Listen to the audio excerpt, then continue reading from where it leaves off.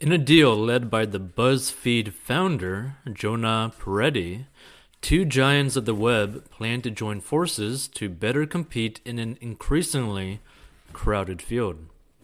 After falling prey to some of the same business difficulties that have plagued newspapers and magazines, the digital media giants BuzzFeed and Huffington Post, well, basically HuffPost, have decided to join forces, the companies announced on Thursday. Under the plan, BuzzFeed will acquire HuffPost from its owner, Verizon Media, as part of a larger stock deal. The company said, and the BuzzFeed and HuffPost websites will remain distinct, each with its own editorial staff. The BuzzFeed founder, Jonah Peretti, who helped found HuffPost 15 years ago, will serve as the chief executive. As part of the arrangement, Verizon Media will become a minority shareholder in BuzzFeed, the company said, but it will not have a seat on BuzzFeed's board. We're excited about our partnership with Verizon Media and mutual benefits that will come from syndicating content across each other's properties, collaborating on innovative ad products in the future of commerce, and tapping into the strength and creativity of Verizon Media Immersive, Mr. Peretti said in a statement. BuzzFeed and HuffPost have struggled, with both having gone through rounds of layoffs in recent years. Mr. Peretti believes that getting bigger is the right move for his business. Digital media, a relatively open territory when HuffPost started in 2005, has grown crowded and more competitive. Google and Facebook have grabbed huge chunks of ad revenue from publishers. Twitter, Facebook, YouTube, and Twitch are taking would-be readers' attention, and many legacy media outlets have gotten the hang of the web while also figuring out how to persuade readers to pay for content. The deal between BuzzFeed and HuffPost marks the fourth significant merger among name-brand digital publishers following the combination of Vox Media and New York Magazine, Vice Media's acquisition of Refinery29, and Group 9's merger with Pop Sugar. Digital journalism needs size to survive, and even these deals may not be enough to sustain their operations.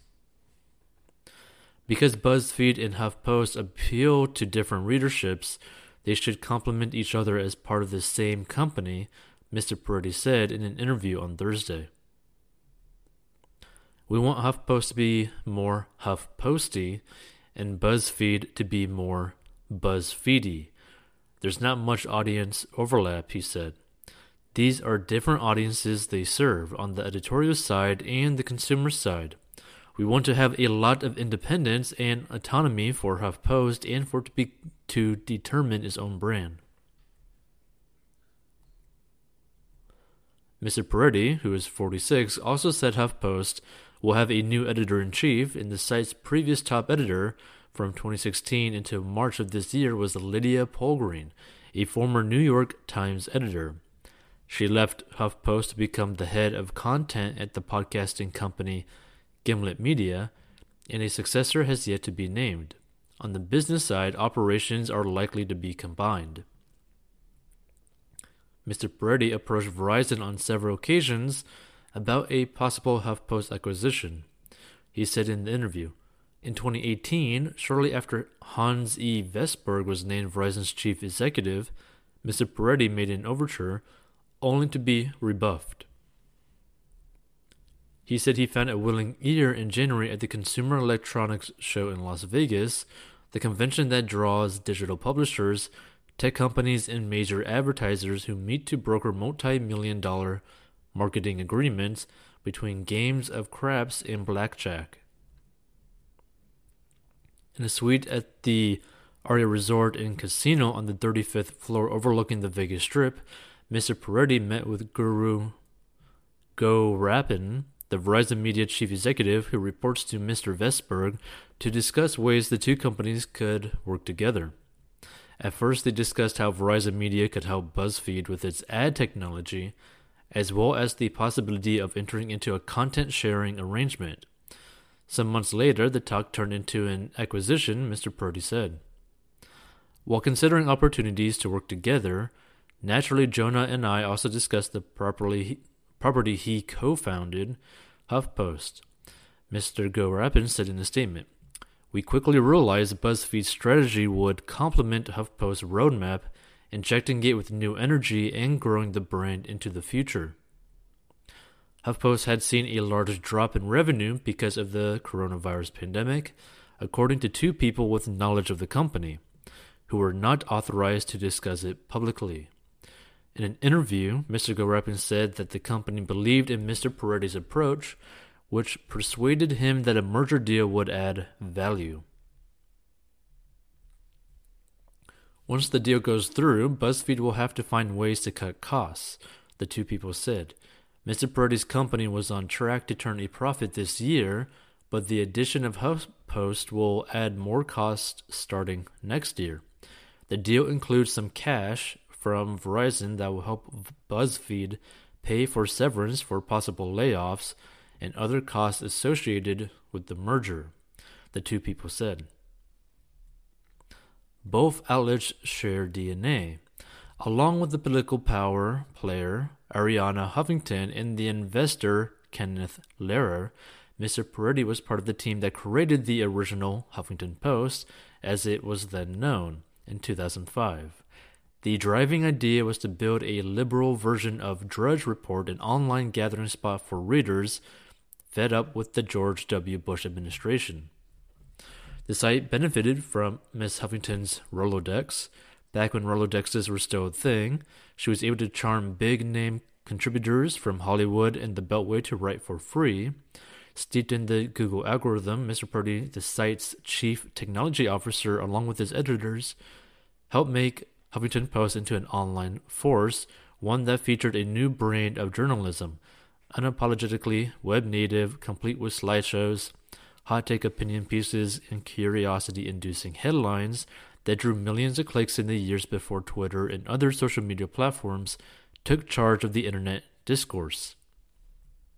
In 2006, Mr. Peretti, a scientist of the web with a perennial interest in which pieces of online content proved most engaging to readers, started BuzzFeed while he was still HuffPost chief technology officer.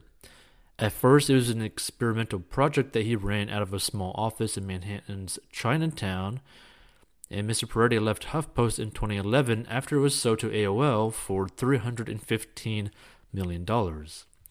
And with the help of $35 million from corporate investors, he transformed his side gig into a standalone media company. BuzzFeed caught on as a website filled with features aimed at a largely millennial audience. Things like 21 pictures that will restore your faith in humanity, and a video of BuzzFeeders trying to make a watermelon explode. As the site matured, it went deep into current events coverage and investigative articles under BuzzFeed News, a division that was led for 8 years by its founding editor, Ben Smith, before he joined The Times as its media columnist and is now run by Mark Schuss. But struggles lay ahead. In 2017, BuzzFeed cut 100 employees after missing revenue targets. Last year, it laid off more than 220 employees, or 15% of its workforce. Amid the cost-cutting measures, BuzzFeed added banner ads, a form of advertising it once eschewed. It even expanded to the retail business with branded products, including a recent partnership to create adult toys. HuffPost cut 39 employees during a round of layoffs in 2017. In early 2019, Verizon said it would cut 800 positions, or 7% of its media divisions, later that year. HuffPost let 11 video employees go.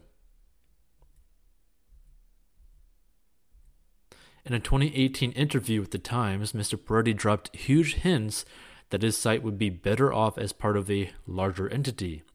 If BuzzFeed and 5 of the other biggest companies were combined into a bigger digital media company, he said at the time, you would probably be able to get paid more money.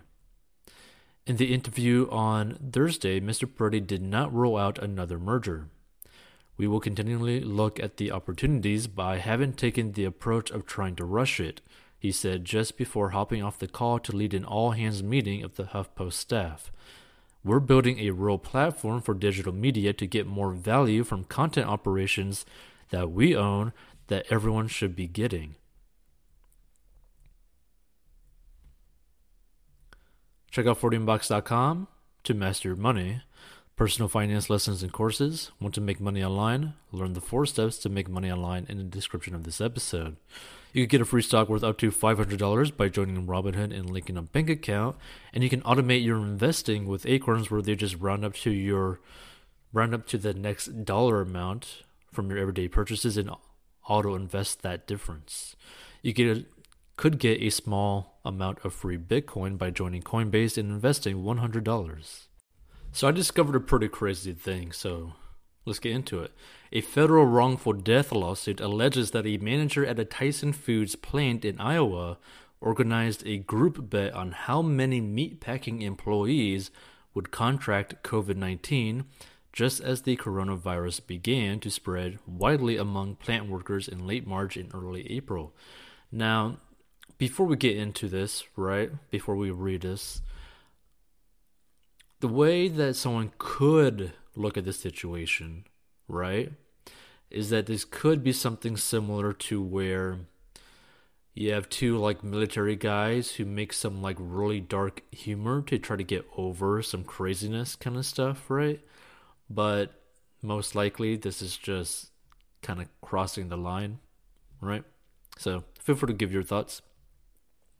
The suit, filed on behalf of the estate of deceased Tyson Foods Incorporated employee Isidro Fernandez, alleges that COVID-19 was spreading widely at the Waterloo, Iowa pork processing plant in early April, when Black Hawk County Sheriff Tony Thompson visited with county health officials. Working conditions at the plant were so bad that they shook Thompson to the core, according to the suit, which said that at the time, Waterloo plant workers were crowded together and few wore face coverings. The suit alleges that Thompson lobbied Tyson to close the plant and they did not. The suit also alleges that as Waterloo employees fell ill, Tyson transferred employees from another shuttered facility to Waterloo and did not properly test those employees before doing so, worsening the spread. Around this time, defendant Tom Hart, the plant manager of the Waterloo facility, organized a cash buy-in, winner-take-all betting pool for supervisors and managers to wager how many employees would test positive for COVID-19, this suit alleges. Hart did not immediately respond to the NBC News request for comment. And on April 22nd, due to the widespread of the coronavirus among its employees, Tyson shut down their Waterloo, Iowa pork processing plant that is at the center of this lawsuit. In ads in major newspapers on April 26, Tyson executives warned that the food supply was breaking. On April 28th, President Donald Trump signed an executive order ordering meat plants to stay open. Tyson reopened its Waterloo, Iowa facility on May 5th, according to a press release. The suit alleges that in all, 1,000 of 2,800 Waterloo plant employees were infected with the coronavirus. Now, many dozens of Tyson employees at other plants in states like Indiana and Iowa also contracted coronavirus in spring of this year, NBC News reported. We are extremely upset about the accusations involving some of the leadership at our Waterloo plant, Tyson said in a statement made public Thursday. We have suspended, without pay, the individuals allegedly involved and have retained the law firm Covington and Burling LLP to conduct an independent investigation led by former Attorney General Eric Holder. So this is kind of like an interesting situation. I mean, I hope that they didn't actually have like a betting pool, because that is pretty dark to do to your employees. But we'll see in the future. You can check out 40inbox.com to master your money, personal finance lessons and courses. Do you want to make money online? Learn the 4 steps to make money online in the description of this episode. You could also get a free stock worth up to $500 by joining Robinhood and linking a bank account. You could automate your investing with Acorns, and you could get free Bitcoin by joining Coinbase and investing $100. Facebook announced Thursday that artificial intelligence software now detects 94.7% of the hate speech that gets removed from its platform. Mike Schroepfer, how you ever pronounce that name, Facebook's chief technology officer, revealed the figure in a blog post, adding that it is up from 80.5% a year ago and just 24% in 2017. The figure was also shared in Facebook's latest community standards enforcement report. Social media firms such as Facebook, Twitter, and TikTok have been criticized for failing to keep hate speech, such as racial slurs and religious attacks, off their platform. The companies employ thousands of content moderators around the world to police the posts, photos, and videos that get shared on their platforms. And on Wednesday, more than 200 Facebook moderators said in an open letter to CEO Mark Zuckerberg that the company has risked their lives by forcing them back to the office during the coronavirus pandemic. But humans alone aren't enough, and the tech giants have become increasingly reliant on a field of AI known as machine learning, whereby algorithms improve automatically through experience. A central focus of Facebook's AI efforts is deploying cutting-edge machine learning technology to protect people from harmful content, said Schroepfer. I want to say Shro, right? Because that is a horrible name to pronounce. With billions of people using our platforms, we rely on AI to scale our content review work and automate decisions when possible, he added. Our goal is to spot hate speech, misinformation, and other forms of policy-violating content quickly and accurately for every form of content and for every language and community around the world. But Facebook's AI software still struggles to spot some pieces of content that break the rules. It finds it harder, for example, to grasp the intended meaning of images that have text overlaid, and it doesn't always get sarcasm or slang. In many of these instances, humans would quickly be able to determine if the content in question violates Facebook's policies. Facebook said it has recently deployed 2 new AI technologies to help it combat these challenges. The first is called a Reinforced Integrity Optimizer, which learns from real online examples and metrics instead of an offline dataset. The second is an AI architecture called Linformer, which allows Facebook to use complex language understanding models that were previously too large and unwieldy to work at scale. We now use Rio and Linformer in production to analyze Facebook and Instagram content in different regions around the world, said Schroepfer. Facebook said it has also developed a new tool to detect deep fakes, computer-generated videos made to look real, and also made some improvements to an existing system called SimSearchNet, which is an image matching tool designed to spot misinformation on its platform. Taken together, all these innovations mean our AI systems have a deeper, broader understanding of content, said Shro. They are more attuned to things people share on our platforms right now, so they can adapt quicker when a new meme or photo emerges and spreads. Shro noted the challenges Facebook faces are complex, nuanced, and rapidly evolving, adding that misclassifying content as hate speech or misinformation can hamper people's ability to express themselves. You can check out 40inbox.com to master your money. African cross-border fintech startup Chipper Cash has raised a $30 million Series B funding round led by Ribbit Capital with participation of Bezos Expeditions, the personal VC fund of Amazon CEO Jeff Bezos. Chipper Cash was founded in San Francisco in 2018 by Ugandan Ham Surunjogi and Ghanaian Majid Mujalad.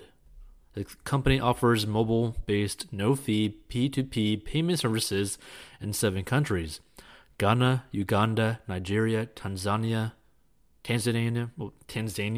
can't even pronounce that, Rwanda, South Africa, and Kenya. Parallel to its P2P app, the startup also runs Chipper Checkout, a merchant-focused, fee-based payment product that generates the revenue to support Chipper Cash's free mobile money business. The company has scaled to 3 million users on its platform and processes an average of 80,000 transactions daily. In June 2020, Chipper Cash reached a monthly payments value of $100 million, according to CEO Ham Surunjogi.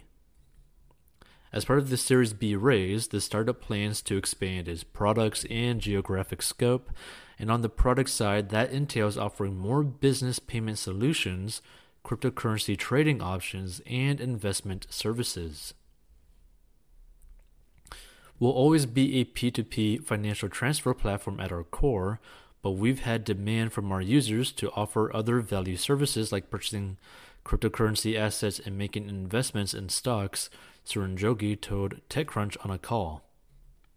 Chipper Cash has added beta dropdowns on its website and app to buy and sell Bitcoin and invest in U.S. stocks from Africa, the latter through a partnership with U.S. financial services company DriveWealth.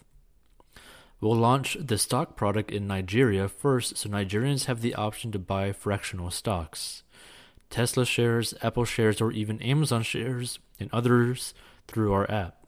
We'll expand into other countries thereafter, said Surunjogi. On the business financial services side, the startup plans to offer more API payments solutions. We've been getting a lot of requests from people on our P2P platform who also have business enterprises to be able to collect payments for sale of goods, explained Surunjogi. Chipper Cash also plans to use this Series B financing for additional country expansion, which the company will announce by the end of 2021. Jeff Bezos' backing of Chipper Cash follows a recent string of events that has elevated the visibility of Africa's startup scene over the past decade. The continent's tech ecosystem has been one of the fastest growing in the world by year-over-year expansion in venture capital and startup formation concentrated in countries such as Nigeria, Kenya, and South Africa. Bringing Africa's large unbanked population and underbanked consumers and SMEs online has factored prominently. Roughly 66% of sub-Saharan Africa's 1 billion people don't have a bank account according to World Bank data. As such, fintech has become Africa's highest funded tech sector, receiving the bulk of an estimated $2 billion in VC that went to startups in 2019, even with the rapid venture funding growth over the last decade. Africa's tech scene has been performance light, with only one known unicorn, e-commerce venture Jumia, a handful of exits, and no major public share offerings that changed last year. In April 2019, Jumia, backed by investors including Goldman Sachs and MasterCard, went public in an NYSE IPO. Later in the year, a Nigerian fintech company, Interswitch, achieved unicorn status after a $200 million investment by Visa. This year, Network International purchased East African payments startup DPO for $288 million, and in August, World Remit acquired Africa-focused remittance company Sendwave for $500 million. In an email to TechCrunch, a spokesperson for Bezos Expeditions confirmed the fund's investment in Chipper Cash but declined to comment on further plans to back African startups. Per Crunchbase data, the investment would be the first in Africa for the fund. It's worth noting Bezos Expeditions is not connected to Jeff Bezos' hallmark business venture, Amazon.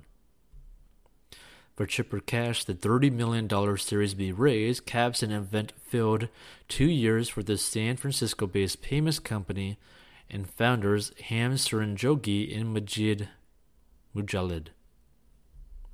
The two came to America for academics, met in Iowa while studying at Grinnell College, and ventured out to Silicon Valley for stints in big tech, Facebook for Surenjogi and Flickr and Yahoo for Mujalid.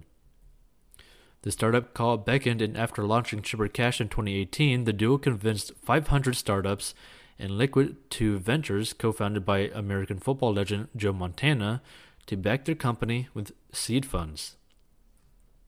The startup expanded into Nigeria and Southern Africa in 2019, entered a payments partnership with Visa in April, and raised a $13.8 million Series A in June. Chipper Cash founder Ham Surenjogi believes the backing of his company by a notable tech figure such as Jeff Bezos, the world's richest person, has benefits beyond his venture. It's a big deal when a world-class investor like Bezos or Ribbit goes out of their sweet spot to a new area where they previously haven't done investments, he said. Ultimately, the winner of those things happening is the African tech ecosystem overall, as it will bring more investment from firms of that caliber to African startups. Check out 40inbox.com to master your money. Personal finance lessons and courses. Do you want to make money online? Learn the 4 steps to make money online in the description of this episode. Feel free to get a free stock worth up to $500 by joining Robinhood and linking a bank account. You can automate your investing with Acorns and get a small amount of free Bitcoin by joining Coinbase and investing $100.